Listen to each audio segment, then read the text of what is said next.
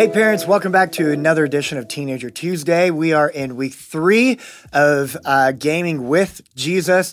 And here, if you missed the last 2 episodes, man, go back and listen. Again, please share this to every parent that has a young boy, because that dude is probably gaming. You know, he probably is.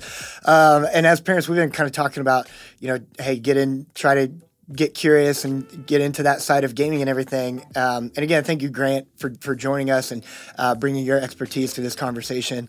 And something I've noticed with just driving for me is the correct speed limit to go is whatever I'm doing, Because if somebody's going too slow, I'm like, get out of the stinking road, Or if someone's going way faster than me, I'm like, whoa, okay, right. Speed racer, you're dangerous, And it seems like gaming can kind of fall under that same category of the way that your gaming is the correct way. It seems like your patience, just like parents when we drive, or anybody drives, it's the patience is like this big, right. And it seems like gaming can be the same way of quick frustrations, quick tempers, no patience. And so one thing that you talked about when we had coffee is you're gaming for Jesus. Right. So how can parents kind of lead their student into a conversation of, I want you to keep gaming, but I want you to game like a Christ follower. That's such a good question, Will. Honestly, so if a parent just approach their student with that question,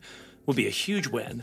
I mean, just for, I remember I said this to you at coffee, we've just got to start helping Christian students who like gaming understand there can be a bridge here, I remember we were talking about it, and so I would just say, if a parent even just has that, parents, if you just have a conversation where you just ask that question, say, hey, how does your faith impact your gaming?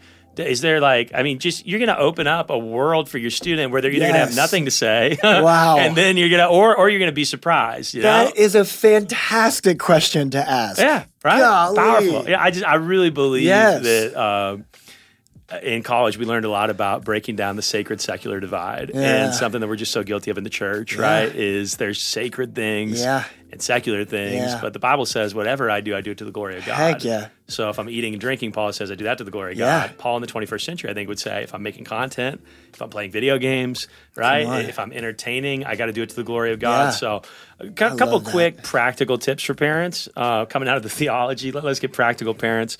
I would start with this. If you're trying to help your student interact with gaming for God, and I would stand in the room with my kid. I would don't sit right next to him, but I would try to sneak up on him a little bit and hover, all right? And I would just try to listen in on how their gaming looks right now. Because we talked about in an earlier episode, there's a range, right? They could be gaming in a very innocent way. Yes. And they could have a whole second life in a video game. Yes. And most video games, it depends on the game they're playing. Some games are single player, which can be very addicting. If your kid's into single player games, there's a huge addicting element to that. Any game can be addicting, but single player games, you're playing by yourself.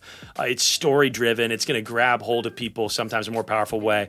Online multiplayer games, that's a different set. It's also very addicting, but that you're doing in community. So if you stand in your kid's room, their gaming room, right? Yeah. And they're playing an online multiplayer game, you're going to pick up very quickly on the way that they're gaming. Yeah. Right? Are there we call them call outs in gaming, okay? So what's a call out? If I'm playing a shooter with my friends, a call out is what I say when I'm either trying to get a kill or after I've just gotten a kill, okay? These are call-outs, and it's helped me play the game well, right? So if you're in your teenager's room and you're hearing call-outs like, that kid effing S's, get S'd on, I'm just telling you, if language is everywhere in gaming, it's like construction and gaming. I mean, a huge part of the reason my stream works is because instead of shouting, get SHIT on when I get a kill, I shout get pooped on, right? And usually really what I'm feeling, I shout get pooped on and prayed for, and I have fun with it, and it is very different, right? Because I came up in gaming. I remember when I came home from college after I got saved. I got saved at 18 years old when I went to a college, and I went to a prayer meeting, had an encounter with God. And I came back home, and I'm playing Halo with my friends, Call of Duty with my friends like I always did.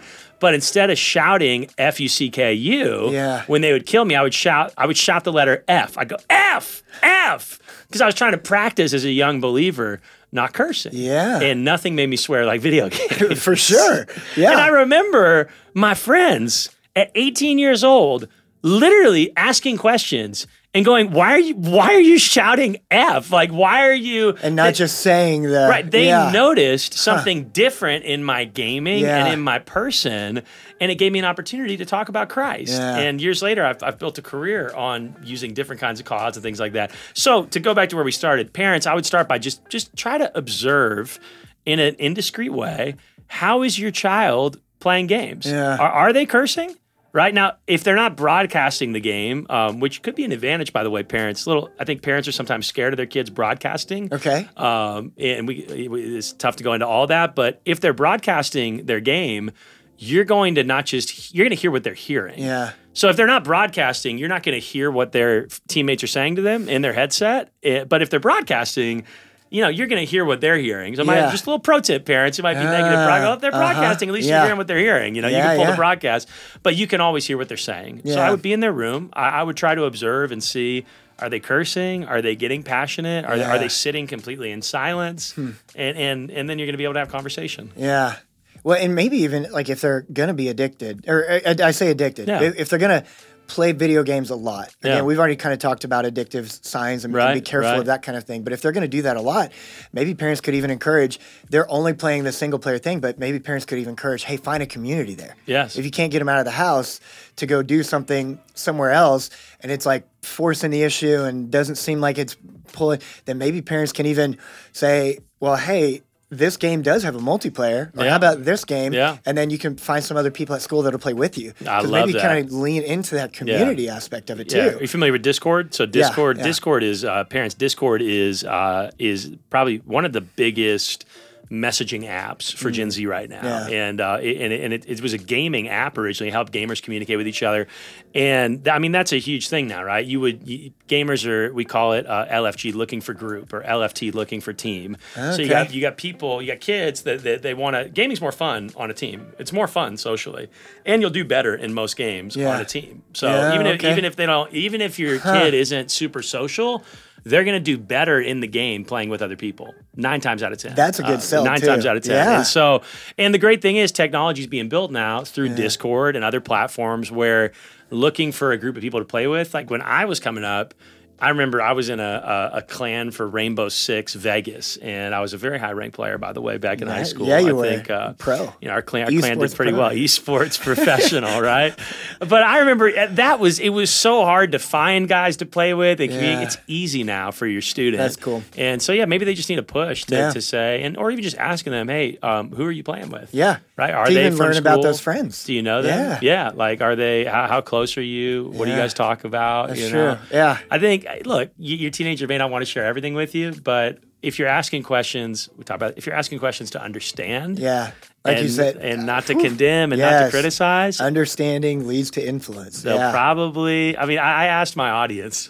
This is good on understanding. I asked my stream audience. I said, "Hey, I'm going on a podcast this week. What do you wish that your parents had understood about gaming when you were growing up?" Yeah. Okay? My audience is a little bit older, and I loved one of the things they said. It's a meme, but they said that I wish my mom had understood that I couldn't just pause the game. Yes, live. Because if you grow up, oh my gosh, playing a shooter, right? It's so funny. And I'm playing online. And in a traditional shooter, we call it team deathmatch. It's the first team to accumulate 50 kills. And then mom says, it's dinner time. And I say, Mom! I gotta, I'm about to win my 7th game in a row and rank up. I can't, just pause the game. Well, I can't pause the game. It's not how it works. It's not single player. But you know what I mean? Yeah. A lot of parents, they're at that level where they understand so little, they're probably saying, just pause the game. You know what's so funny about that? So from time to time, we do a culture update. And I think it was about a month and a half ago. We had one where a student came on, and that was literally, like, the question was, what are some things that you wish all parents could know about people your age? And that was one thing that he said. I love it. You can't pause games online. I wish all parents, why? I'm going to come. I just need to finish this, but I'm on the way. I've made a commitment, And think about what that conversation looks like now. Remember we talked about last episode about dopamine cycles? Well, now it's not just dopamine, it's time management, right? Yeah. So now if you have an understanding with your student, hey, dinner's going to be ready soon. Okay, I can't stop. Well, when do you think you can get to a stopping point? When's the next game going to start? Okay, there's going to be another game that starts in 7 minutes. You know what I mean? Now you're having a conversation. You're in their world. You're earning trust. you're earning influence, and so those conversations are critical. Yeah, that's cool. Hey, to end, we don't have a ton of time, but I would love for you to even just talk about maybe some parents out there have teenagers that are really good gamers, and maybe there's opportunities that they don't even know can come about from gaming. Almost any teenager, this is amazing parents. I love that. First of all, if they're very good technical gamers, there's a lot of college scholarships now. That's crazy. For professional esports. I mean, it's literally. I was D1 gamer. I was talking to a friend who I went to. He was in my youth ministry in Illinois, and I hadn't talked to him in a long time.